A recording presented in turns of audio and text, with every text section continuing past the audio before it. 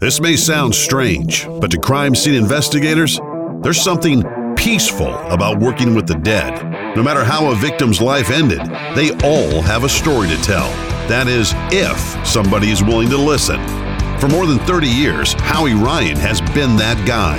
Most of that time as a state police crime scene investigator. Today, he's a crime scene reconstruction consultant and expert witness, and teacher of state-of-the-art forensic techniques to law enforcement agencies worldwide. He has worked scenes you wouldn't want to experience in your worst nightmare. This podcast series will pull back the sheet on what really happens in the world of forensic investigations. It's not like what you see on TV. So hold on tight as we take a walkthrough of some gruesome crime scenes and controversial cases, many of which are too brutal for most people to imagine, and sometimes even for the experts. Join Howard Ryan and his guest experts from around the world for a no-nonsense ringside seat as they take you under the yellow tape. Under the Yellow Tape podcast is brought to you in part this week by Highlands Forensic Investigations and Consulting. Let us be your guide from crime scene to courtroom. Also brought to you by CRG Plans. CRG, Critical Response Group, making our world safer each day. If you're a parent with school-age children from kindergarten to university, take a look at CRG Plans and see how they're making the world safer for you, your family, your children, and your community. That's crgplans.com. Now let's get to it.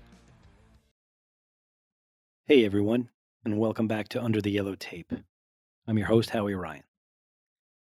This episode, we're going to pick up where we left off in the last episode. We're discussing the murder of Ryan Poston, a young man whose life was taken in October of 2012.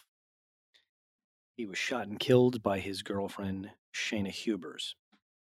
In the first episode, we talked a lot about the scene in general, crime scenes, not just specifically to that case, but crime scenes in general and things that need to be done and accomplished at a crime scene in order to bring a case to trial. I want to pick up with this case, talking about this specific scene and some of the things about the scene that became very important in putting this set of events and facts together to present to a jury. The Highland Heights Police Department in this particular case, they documented the scene. They collected a lot of evidence there. They went through it systematically. And when you do it right, you're able to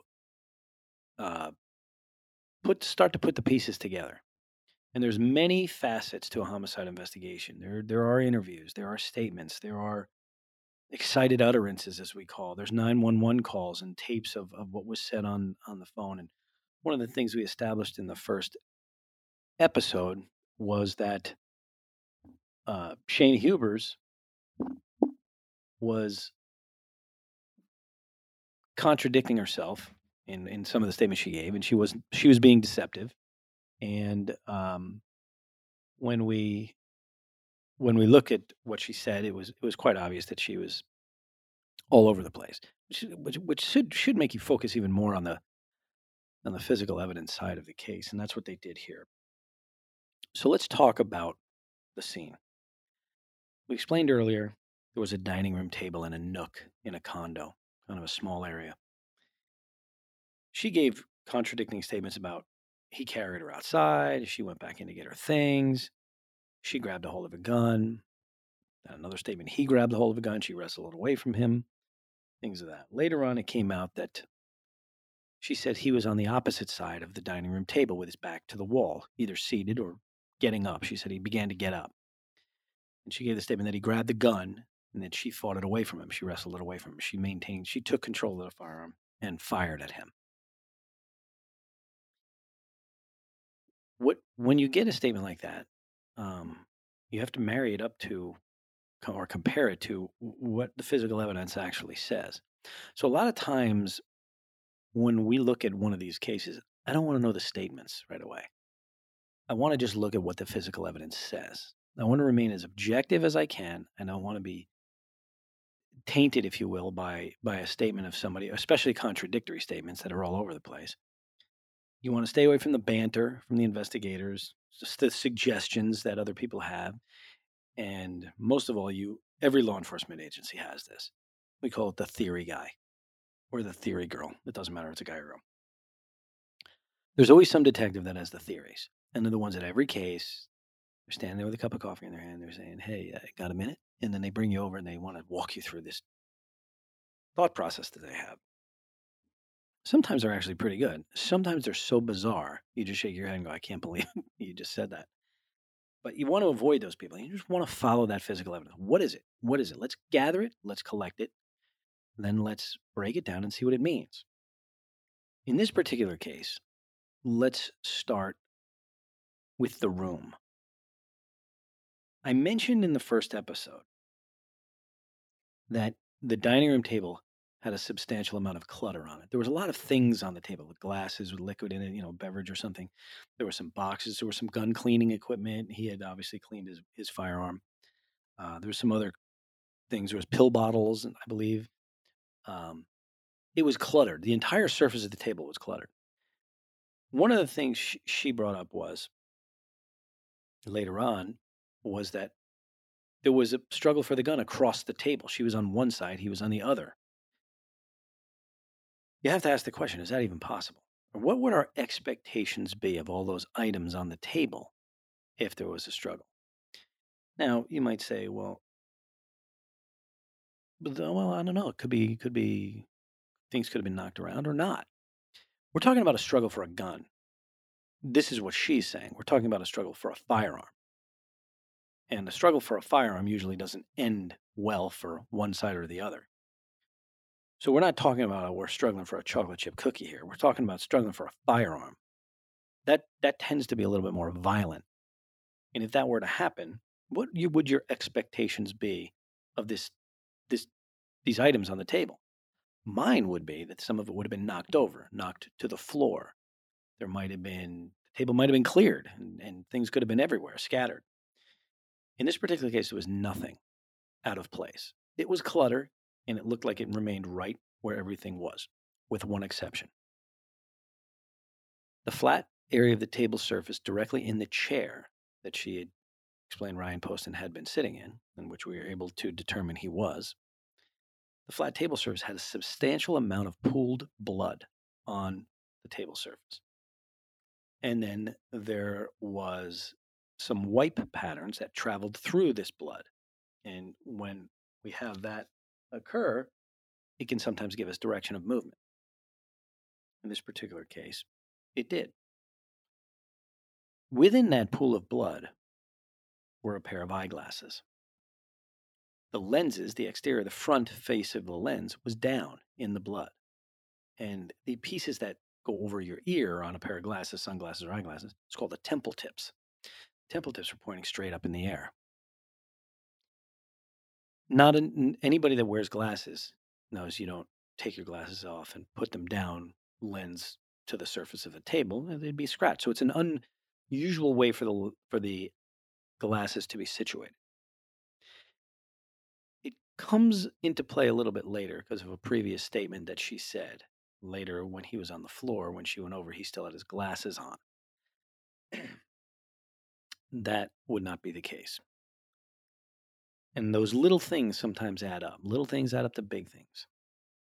And one of the injuries, and I'm going to go from injuries to blood and back to injuries to blood. I'm going to walk through them a little bit and why they became important. One of the injuries that Ryan Poston sustained was to the edge of his right forehead. A bullet struck him in the right side of the forehead, traveled under the skin, partially exited over his right ear. Some of it stayed in, some of it exited. Now, people say, well, it was more like a grazing shot or a tangential shot. How could it have incapacitated him? One of the things that was brought up by the defense early on was that Mr. Poston was ambulatory, meaning he was moving around. He could move around. Okay, so let me just give you a little bit of background on the bullet strike to the head. First of all, I think it's very important we talk about the gun and what it means to that gunshot to his head. So the pistol in question here that was used in this incident was a Sig Sauer Model P238. Okay, it's a .380 caliber semi-automatic, or what they call autoloader. A semi-automatic pistol. Now, there's been a lot of talk about guns lately. Guns, gun violence, gun violence, gun violence, gun violence. And there's been a lot of probably miscommunication with regards to firearms. And the miscommunication or the falsities or falsehoods, I guess we should say, about most anything that we hear about today falls squarely on the shoulders of our media. They suck. And I've said that in podcasts in the past. The day it became obvious they had a side, and their side wasn't objectivity. Their profession went in the shitter pretty quick. But they talk about guns like crazy now, right? Because it's become a political issue. Why is it important that we explain this gun to a jury when we get into a courtroom? Well, because it was a shooting. And they need to know what this gun is capable of. They need to know how it operates, and they need to know what it really means. So when you hear somebody say, well, it's an automatic pistol, that's not correct. In the world of firearms, there is automatic and there is semi-automatic as far as those types of pistols. And there's revolvers, and they're all different, right? A semi-automatic and an automatic differ in that a semi-automatic, a cartridge will be discharged or a bullet will be fired with each depression of the trigger, where, as in an automatic, one depression of the trigger and holding it down would cause multiple rounds to fire. That's an automatic fire. You'll hear the term select fire or automatic, and that's the big difference. Now, why is that different? Why is that different? Well, if you depress the trigger on an automatic weapon and 5 rounds fire off, very rapid rate, right? Like a machine gun type thing. Those 5 rounds the gun may rise, bullets can go different directions, whatever it may be. But it's one depression of the trigger. The significance in a semi-automatic firearm is every time you depress that trigger, a bullet is being fired. In a shooting, there's always 3 things we look at. A person's perception of an incident, and this is the mental component of a shooting, their perception of an incident. They know they're going to do it. Whatever reason why. I'm angry, I hate you, I'm scared, I'm defending myself, whatever it might be. They're making that perception. It's in their head. The next one is the cognitive part where they actually decide to pull the trigger. So there's I'm going to pull the trigger, then there's an incident that causes them to think about pulling the trigger, I should say, in the first part. Then there's the actual I'm going to pull the trigger. That's the cognitive decision. And then there's the actual execution of pulling the trigger. And you might say, yeah, that sounds like a lot of noise. What does that mean? Well, the human being has to see a reason to do this. And the reason could be they want to. I want to shoot you in the face. I'm going to do that. I'm going to shoot you to defend my family. I'm going to shoot you to defend my partner. I'm going to shoot you, whatever reason. I see this threat. So the first part is the perception of the threat or the opportunity to do this. The second part is the actual decision. I'm going to do it. The third part is component where you actually execute it and do pull the trigger. Because at any time you can stop yourself. Well, in a case like this where we have 6 rounds fired, that is 6 individual bullets being fired by 6 individual pulls of the trigger. And for each one of those, we can attribute those 3 steps I just gave you. For each one. That becomes significant.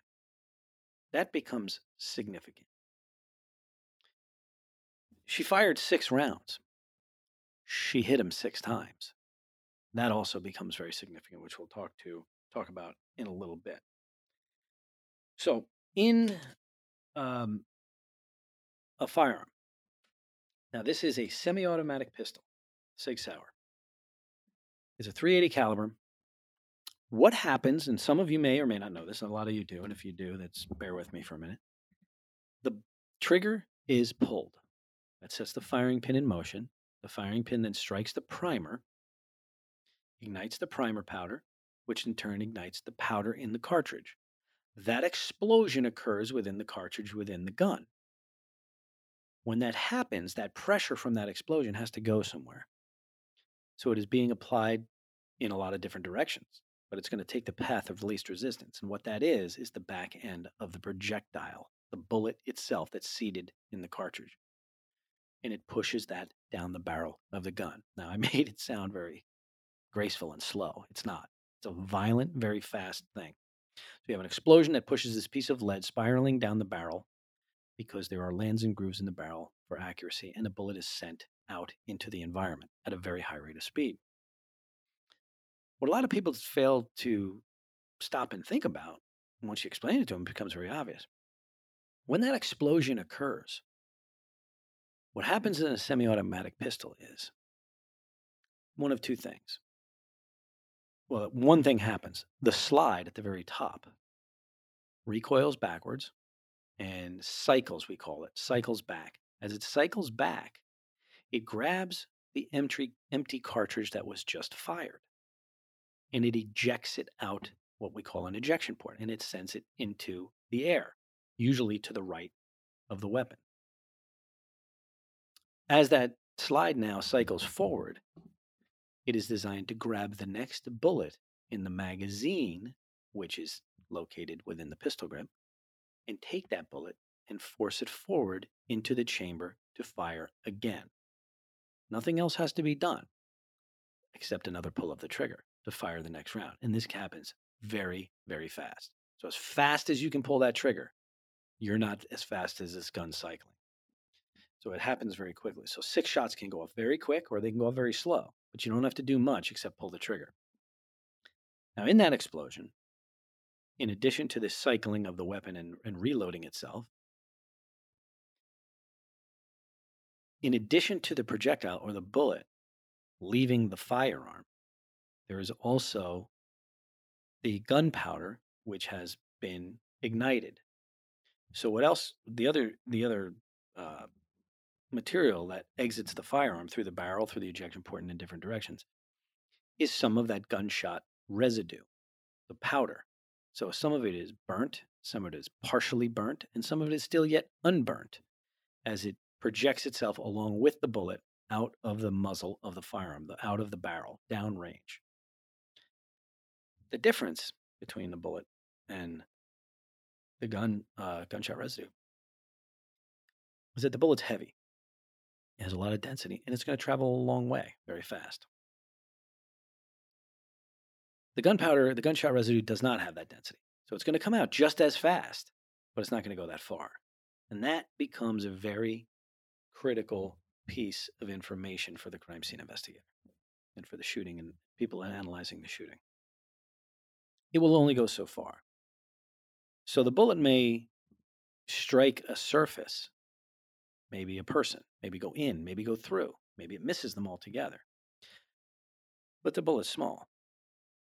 What happens with the gunshot residue is it spreads as it goes out in a conical type of formation, kind of like birdshot or buckshot out of a shotgun. As it gets further away from the gun, it spreads wider and wider. That will hit different surfaces, but it won't travel so far. Now, the unique thing about this is each gun is slightly different, and the amount of powder that comes out of that gun is different, but it goes downrange. So it's not going to go far, but each one's only going to throw at a certain distance. And what we can do is we can test that later. We can test that firearm with that ammunition and try to recreate that dispersion of powder.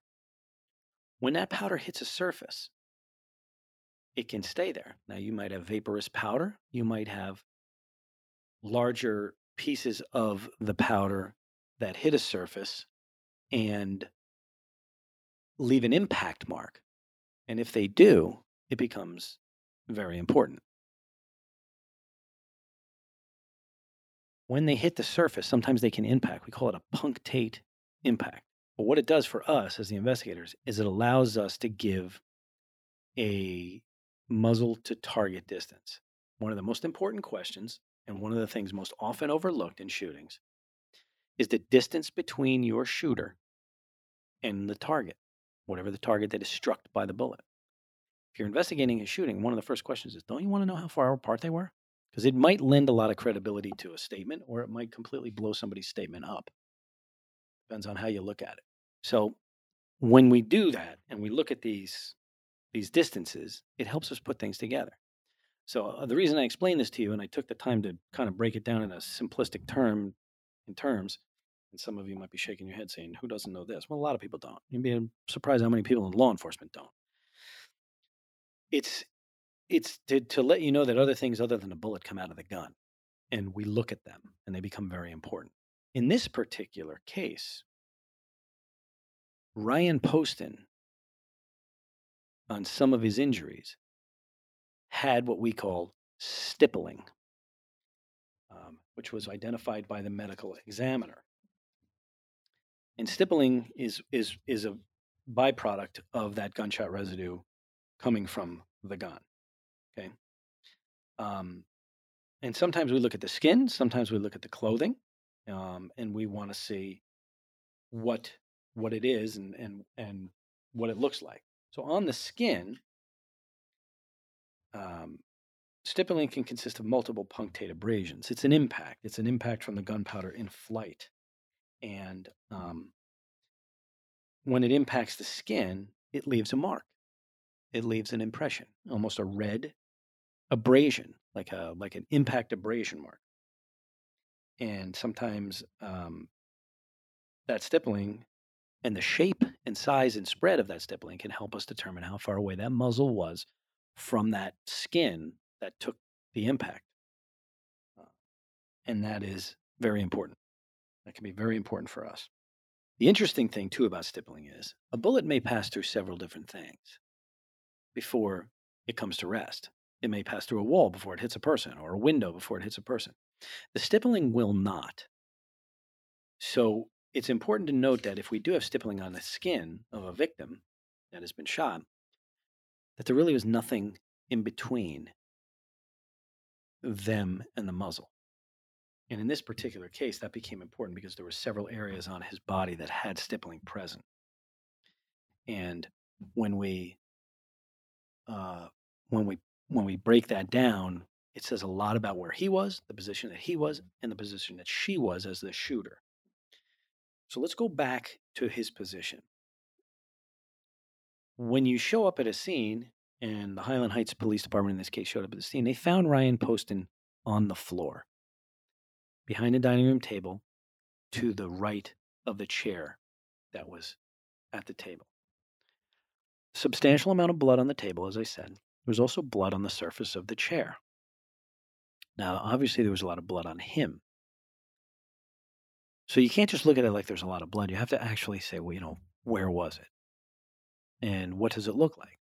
So there's a thing called bloodstain pattern analysis, and it is like you're basically looking at you're giving a geometric interpretation of bloodstain evidence. Where is it? What does it look like? How did it get here? And there's certain mechanisms that we can go to say this is what this specific blood pattern means. If we can do that, sometimes we can say what it means to an event. Well, he had a substantial amount of blood on him and around him. There was blood on the chair. There was blood on the wall behind him, which became a very important piece of evidence.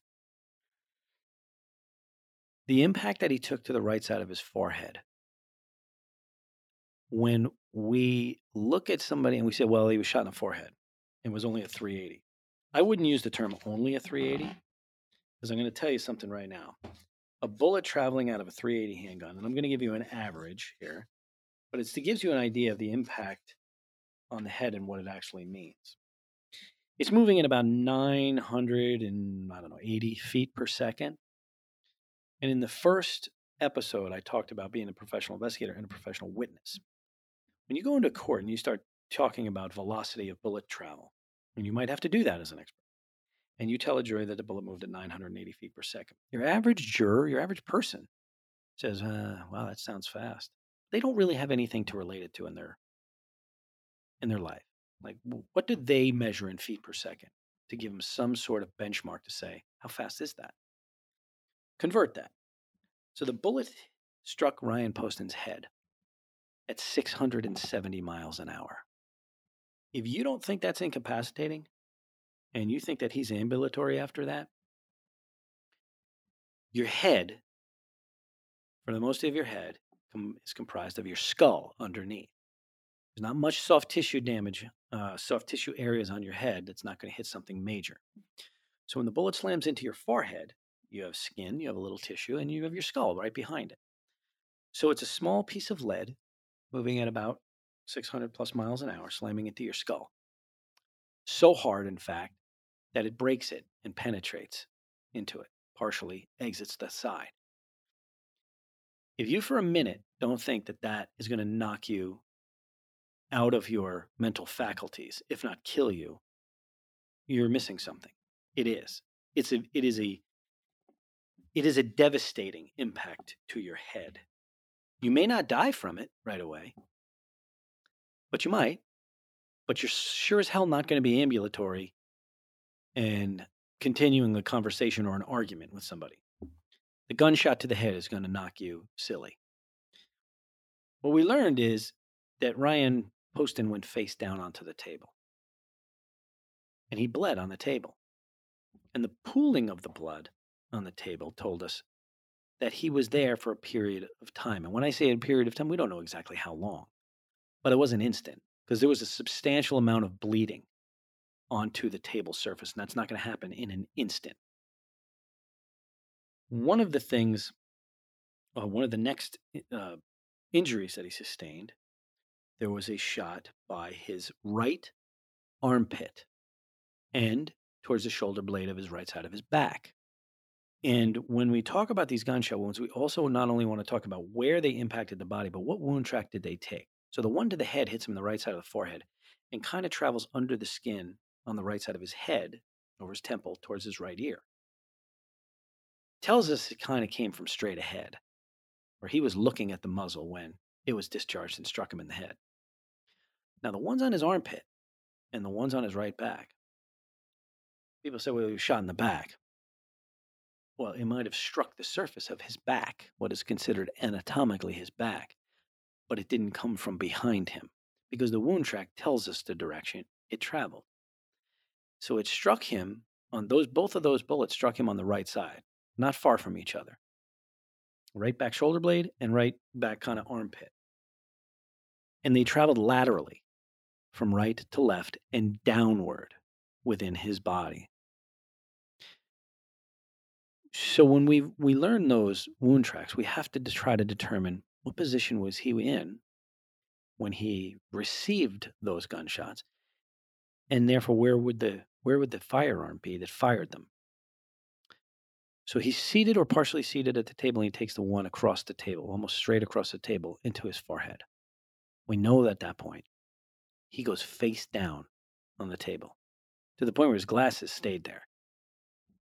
Lenses down, temple tips up in a pool of blood. He then takes multiple gunshots to his right side in a wound path that says right to left and downward. Well, where would the muzzle have to be if he's face down on the table and he received those? There's no indication he was up moving around. We know he's on the table. So try to picture him face down on the table. Where would the muzzle have to be? Ryan Poston didn't move. The shooter moved. The flight path of the bullets come from a different place. They come from his right and what anatomically would be above him. But if he's face down on the table, she's walking around the table. She's moving. She actually said at one point in one of her statements that she did move around the table. Now you could say to yourself, okay, I understand that. So she shoots him in the face, the forehead. He goes face down on the table. And then she moves around the table. Stop right there. And I just want you to think about that. I want you to think about it from the mindset of the shooter. What is she doing? She's moving into a different position. He's no longer upright, sitting upright. So he's not presenting as much of a target surface to her. So what does she do? She moves to a position where she has a better viewpoint of him, or maybe a better angle of fire. And she fires twice.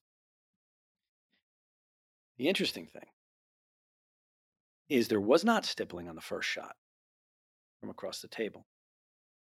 So the powder never reached his head in a manner in which it would left those punctate injuries surrounding the bullet hole. But as she moves around the table, and his next two shots, there is stippling. One is on the skin. The other one is through the shirt, actually. He was wearing kind of a tank top, very thin cotton t-shirt. What else does that tell us now? Well, she moved closer than where she was on the first shot. This becomes very important because what is she doing? She's closing the distance on her target. So she's moving in closer, and that becomes significant, especially when you're talking about somebody who is using the claim of self-defense. And from that point, each one of these bullet holes that he's now sustained in his body, there's 3 at this point. There's one in the forehead, which he bled on the table, and there's 2 in his right side back, armpit towards the back of the arm and the back shoulder blade area, moving laterally. Another important part to understand about those bullet holes is they are now blood sources. They now have blood exposed. They're going to bleed. Now, where they bleed and how they bleed become important. We said earlier that Ryan Poston ends up on the floor to the right of the chair. Well, in between the chair and the floor, there's a large, what we call swipe pattern on the wall, and it's shaped in an arc. It's arched from the wall, curving downward towards his final resting position. And you say, where did that blood come from? Well, where could it have come from? Could it come from his forehead? Or it came from one of 2 or both of those gunshots to his backside? Which would be more logical? So as he's receiving more gunfire, he now falls from the chair. Whether he tried to move or not, I don't know, but he fell from the chair. He's no longer in the chair. On the chair now that is left behind, we have blood on the surface of the cushion that he sat on that had fallen down between his legs. We have blood on his pants, his lap. And we have this swipe pattern along the wall that is very indicative of his movement after he's bleeding. And that's the important part. There is bloodshed already. The blood is kind of leaving us a trail of body movement. And the manner in which it's deposited on the wall is very telling. So now he's on the floor. He still has 3 other gunshots. As I mentioned earlier, he was shot 6 times. When you looked at the body of Ryan Poston on the floor, there were several other things now that became evident. When Lieutenant Fornash went into that room and found Ryan Poston on the floor, he was laying partially face down and partially kind of on his right side. What was exposed now was his left side and part of his back. But you could see part of the front of his body, too. It was down low, but you could see it. His left side and his head were exposed. And he's laying there on the ground.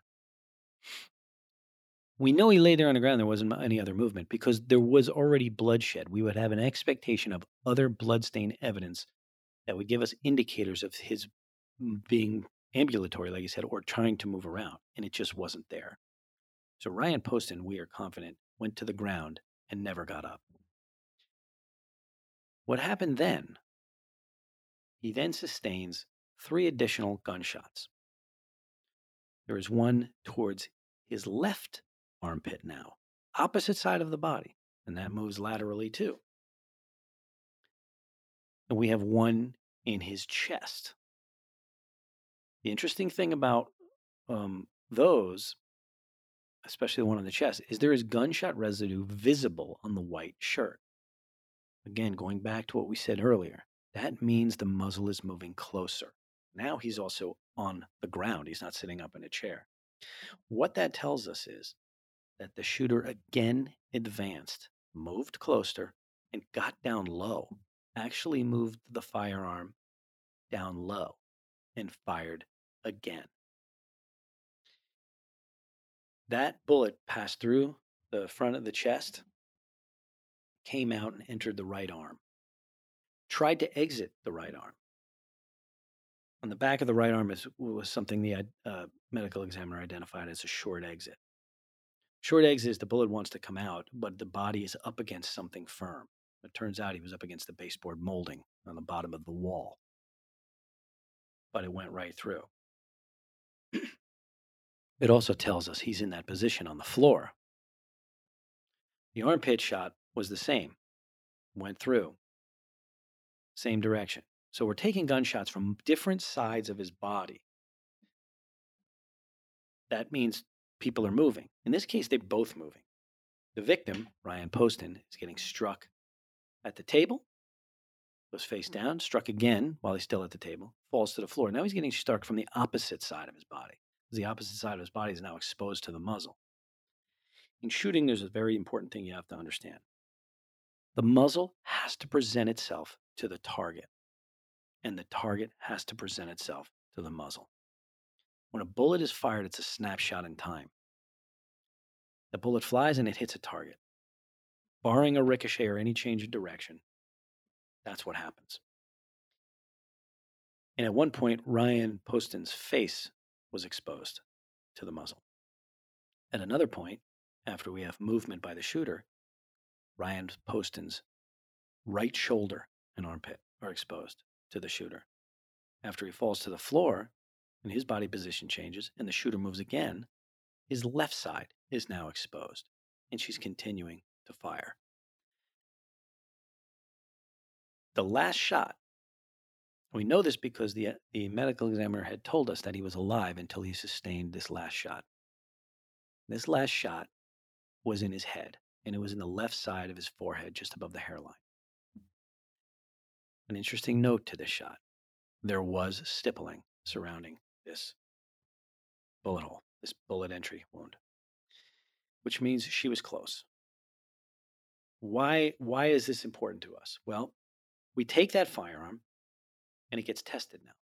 The firearms examiners will take it into a lab. They will fire it. They will test it for operability. Make sure there's no malfunction, so nobody can say, well, the gun malfunctioned and that's why this all happened. And then what they'll do is they'll do what's called muzzle to target distance tests. They take that gun with that ammunition, and they will fire it into test standards. And generally what they are is square pieces of material, like kind of a white cotton t-shirt material sometimes is what they use. And they can use them as controls. It was done in a controlled environment, from a controlled known distance, from muzzle to target, and we can then recreate distance patterns. We can give a threshold of where the muzzle was from the target based on the injury patterns that were left on the victim or the gunshot residue patterns that were left on the shirt. We can recreate them and say, look, this is where the muzzle was. And that's one of the reasons why we're able to say that Shayna Hubers shot from across the table first. We don't believe there was a struggle because nothing on the table was disturbed. We're able to say that Ryan Poston went face down onto the table and bled heavily onto that table. We're then able with confidence to say she went around the table. She also gave us that bit of information later on. She corroborated what we were thinking. And she fired 2 more rounds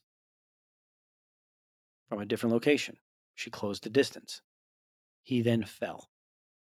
She then closed the distance again. And you might say, well, she really didn't have to walk very far. It doesn't matter. She kneeled down and put the muzzle down to be able to hit him in the chest, which was only partially exposed, leaving gunshot residues and an additional wound track. And her last shot was close to the head. Now, when they did the test, they said 2.5 to 3 feet, muzzle to target. That's not that far. And she's leaving stippling patterns on his back, and on his forehead. So what we were able to determine, and this is how you have to break it down. The individual being shot, the individual receiving this gunfire is Ryan Poston. The individual doing the shooting, which means the individual in control, in total control of the firearm, is Shayna Hubers. There are 6 shots fired. There are 6 hits. She is in total control of this firearm. And in the course of those 6 shots, we have determined that she is moving and closing the distance to her target as she repeatedly fires the weapon. That's very significant. Now, 6 shots fired, 6 hits. Let's talk about that for a minute. Many people that might listen to this watch a lot of TV. I can't tell you how many times we've heard people, what I think are normally educated, intelligent people, will say, I don't understand why the police had to shoot him. Why couldn't they shoot him in the hand or the knee or the shoulder? I've said this before on this show. It's a question that stems from not understanding certain things. I don't want to say you're stupid, because you're not. It's a legit question if you don't fire guns and you don't understand how difficult that actually is. So I'm going to give you some statistics. Police-involved shootings, hit rates, intense confrontation moments, people shooting back and forth to each other, are somewhere between 17 and 26%, which is fairly accurate. Some agents will say, well, it's more like 35%. There's some agents out there go, no, ours are like 90%. Yeah, that's bullshit. You can't count the one shot incident. That's not what we're necessarily talking about. You know, guys 2 feet away, somebody swings a bat and they shot him. Okay, that's 100%. It's one. I'm talking about shots. I'm talking about incidents where multiple shots are fired and there's a sustained gunfire for several seconds or something like that. That's why you see, well, the police shot 30 times and they hit him 4 or something like that. I'm not saying this is okay. I'm just saying it is what it is. There's reasons for this, which we are going to get into in future episodes deep. But a lot of it is they're not getting the opportunity to shoot enough. The other thing is that people understand, because there's a lot of hobby shooters that go, bah, dude, I do better than that all the time at the range. Yeah, well, you're shooting at a piece of paper. The piece of paper is not shooting back at you. I can tell you that when somebody's shooting back at you, it changes everything. And I mean, it changes it big time. Big, big, big time. The other thing you have to remember is police are usually shooting reactionary. They're not on the offensive. Police then don't shoot people offensively. They shoot it to stop a threat. I know there's a lot of people out there go, oh, we need police reform. We got this. They just shoot people. No, they don't, actually. This is what I do for them. I'm telling you, they don't. So a lot of what you hear in the media is bullshit, too. But when we get to a shooting and we have 6 shots fired and we have 6 hits, I take note of that. And I say, why? Why? First of all, what is the proficiency level of the shooter? And that's a big deal. See, some of you might say, well, police have a lot of proficiency. Not all of them. I'm not going to lie to you. There's some people on the range that we shoot and qualify with. You look and I go, why does he have a gun? It's the truth. When you get into your tier 1 military units, your really high speed people, yeah, their hit rates are high, but they're shooting hundreds of thousands of rounds. And we'll talk about that in another episode, but it's really a different game. It's also a different set of rules of engagement. A lot of times they are not shooting in defense. They are on the offense. So there's a multitude of reasons why. But I have a woman here, Shayna Hubers, who's 6 for 6 in a condo. Why does that happen? How does that happen? Is she a stud shooter? I mean, is she that proficient? I submit to you, no. There's another reason. The other reason is she's not looking at a threat. There is not that anxiety level of a threat to her life in front of her, which is one of the key components of people missing shots. The other part is he's static. You ever heard the term, it's hard to hit a moving target? Well, that's true. It's definitely harder to hit a moving target than it is to hit a stationary target. Ryan Poston is a stationary target for every volley of shots that she lets off. And if you think about what happened there. It's 1, right, to the head, then 2 to the right side of the back shoulder, right? Then 2 more, armpit, center, chest, and then the final one is the head. So it's 1, 2, 2, 1, kind of in that sequence. And she's able to do this because she has no fear of getting hurt. She's in total control of the weapon, and she's moving freely, and she's lining up her shots, and she's firing at her speed, at her discretion. And that, in a shooting, is a massive piece of information. Massive piece of information. Now, there were a few things in here that became an issue. One was the ejected cartridge casing. I explained to you about how the semi-automatic work. It ejects the empties, the spent cartridge casings. Well, where they are, there's a lot of people that always want to talk about ejection pattern analysis. And what they mean is, where did they land? Because it means something. Well, I'm here to tell you, it can mean something, depending on what it landed on or where it landed. But when a fired cartridge casing comes out of a weapon after it's been ejected, it is traveling end over end. And it's traveling pretty quickly, spinning. It really all depends on what it hits on its way down to its final rest. If it lands in the grass, it may be caught and just stay right there. If it landed in clutter on the table, it may be caught and stay right there. But if it hits something and bounces, you don't know what direction it's going to go. One of the analogies I use when I talk in court is, think of a football player. Think of a football game, right? American football. 3rd down or 4th down, and you punt. And the ball is up in the air, and the guy's waiting for it to come down, and everybody's running down that field, right? If the guy doesn't catch it on the fly, the punt returner doesn't catch the ball on the fly, and he bobbles it, or he misses it, or he lets it hit the ground, it's like the most exciting 3 seconds in football, because it's about to be a massive, violent encounter.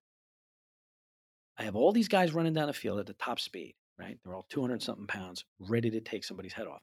The ball hits the ground. Which way does it go? I don't know. We're going to find out when it hits the ground, because it's traveling end over end, or it might be spiraling, or whatever it might be. But it's oblong. Well, so's a bullet casing oblong. So it all depends on what it hits, how it hits, and the direction that it bounces that will ultimately determine its final resting position. My point is this: you could have 6 rounds fired, and bullets, shell casings could be scattered in different places. In this case, we also have a moving shooter. So our shooter moving has something to do with the changing of the ejection. They're being ejected from different locations. So to put any stock in an ejection pattern in this case would be foolish. It's not going to work for you. Where they end up, there's too many objects in the room, and she's a moving shooter. So the probative value of the final resting position of the ejected cartridge casings is not valuable here. And we have to dismiss that. Because what it did was it started to suggest that maybe she was on a different side of the table when she shot. Well, it's not that case. Look at the wound tracks. Look at where the bullet impacts and how it works, how they travel through the body. So the bloodstain evidence became very important here as well. The pooling blood under him on the table was important. The pooling blood under him on the floor, on the carpeted floor, was not that important. When you have a large volume of blood on a surface, and that surface might be vertical, it's going to drip, it's going to flow. So the flow patterns on Ryan Poston's body told us something about his position. And they became important, very important. The lack of blood in certain areas told us other things about his body position. As I go through these things, I want you to think back to what we said in the first episode when we talked about this. How locating the evidence, documenting the evidence, and interpreting the evidence becomes very important. That's why it's so critical to keep everybody out of there. Because if somebody had went in and rolled his body, you've now taken away the body position. for us to look at and say, this is important or this is not important. That's pretty critical. And the more things get moved, if anybody started moving the things off the table, if somebody came in and said, hey, let's clear the table, we can set up here and work. No. That debris, that clutter on that table became an important piece to this case because it kind of blew up her story about how we had this violent struggle over the top of the table. That didn't happen. There's no way it happened. His clothing, had they moved him around and changed his clothing, blood in that at that early, that close to the time of murder, is still in a liquid form. It hasn't dried up yet. The clothing absorbs it. You would have completely changed the pattern of the blood on his clothing, and it would have precluded us from making any determinations about the blood stain evidence on him. Certain things that don't get changed are that stippling pattern on the head, which is critical. But all of these other things become very important factors, and they need to remain in place and be documented so you could make some sort of come to an opinion, some sort of analysis, and ultimately opinion. I'm going to read a little bit from the shooting reconstruction report, if you don't mind, and certain things that we talk about, discussions and conclusions with respect to him.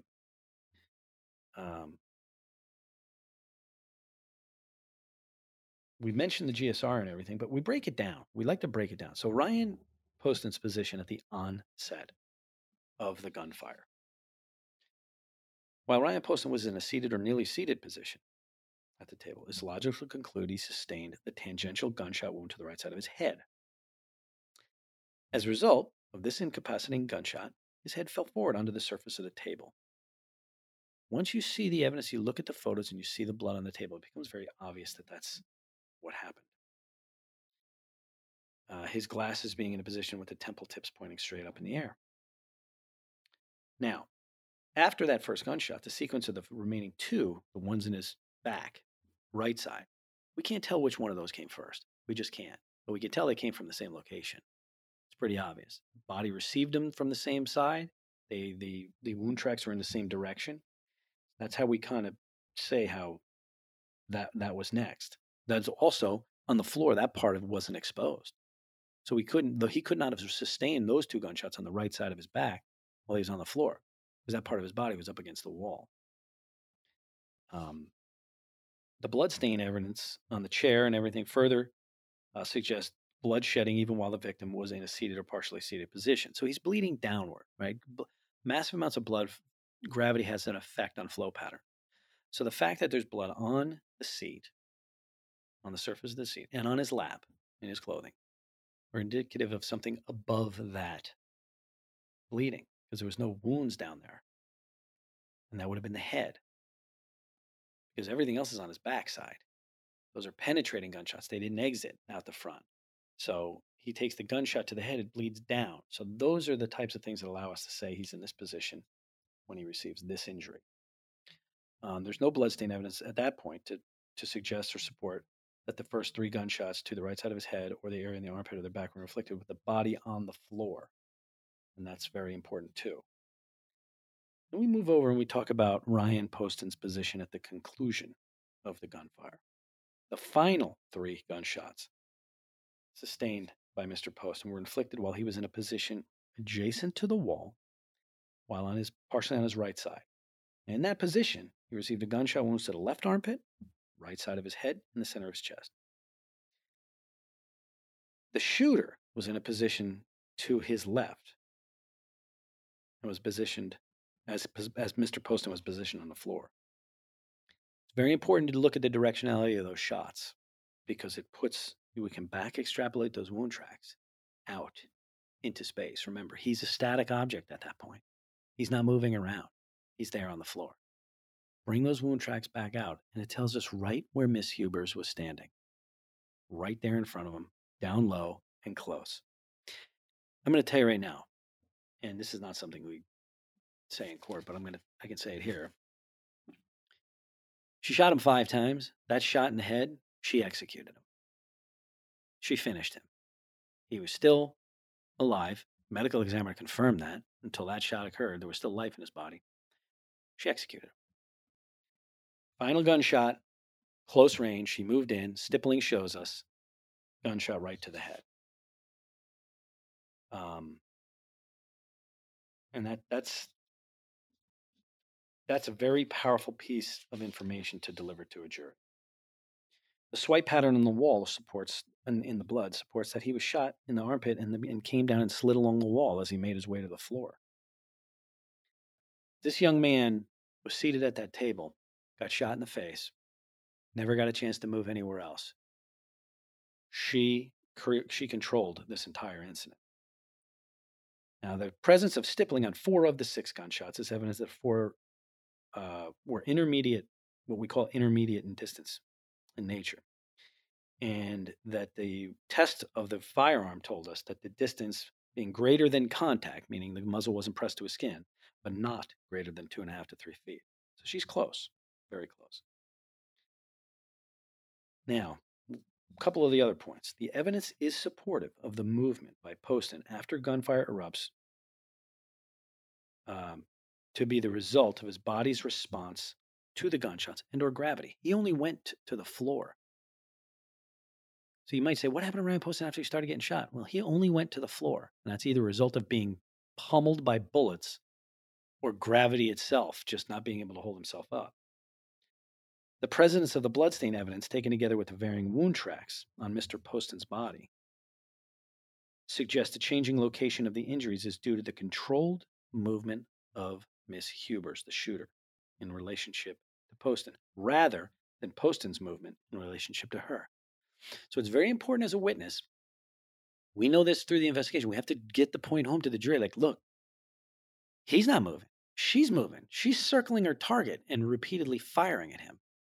It's not like he took off running across the room and she fired at random directions and he presented different parts of his body. This is her circling the prey.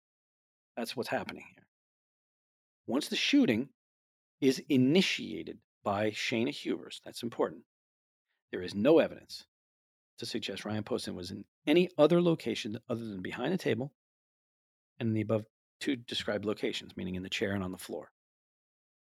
Once it starts by her, he's nowhere else but in that chair and on the floor where he died.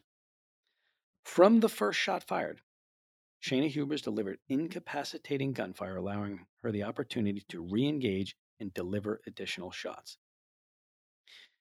Once the decision to initiate the gunfire was made by Shayna Hubers, this engagement and subsequent gunfire was under the total control of Miss Hubers, and at no time did it appear she was on the defensive. Those are the messages you have to deliver to the jury. Okay? There was a lot of evidence collected here. Guns, ejected cartridge casings, projectile fragments, things off the table. There's another whole side to this investigation where the homicide investigators have to, download phone data. I want to know about communications between the two and things of that nature. What I just went through was a pretty quick version of the analysis of a shooting scene. I assure you they're not that quick. I gave you, I don't want to say a Cliff Note version, but kind of a condensed version. The wound tracks and the locations on the body where they're hit are very telling. The point I really want to drive home is how critical it is to maintain the integrity of the scene, because that's what allows you to get all this information. If you don't, it's lost. And once it's lost, there's no getting it back. When you hear that a crime scene unit is in a place for 7, 8, 12 hours, there's a reason why. There's a lot going on, and they have to get it. I hope you understand this. We're going to revisit it a little bit again and talk a little bit more about the wounds and the blood and whatnot when we talk about our next phase of this. The next phase of this is preparing for trial and going to trial. She's now charged with the murder of Ryan Poston. That's great. We all know it. We're there, or Highland Heights Police Department's there. We get contact. We're looking at things. We know this. We're investigating things. We're experts analyzing this. We get it. We believe this. That doesn't mean anything.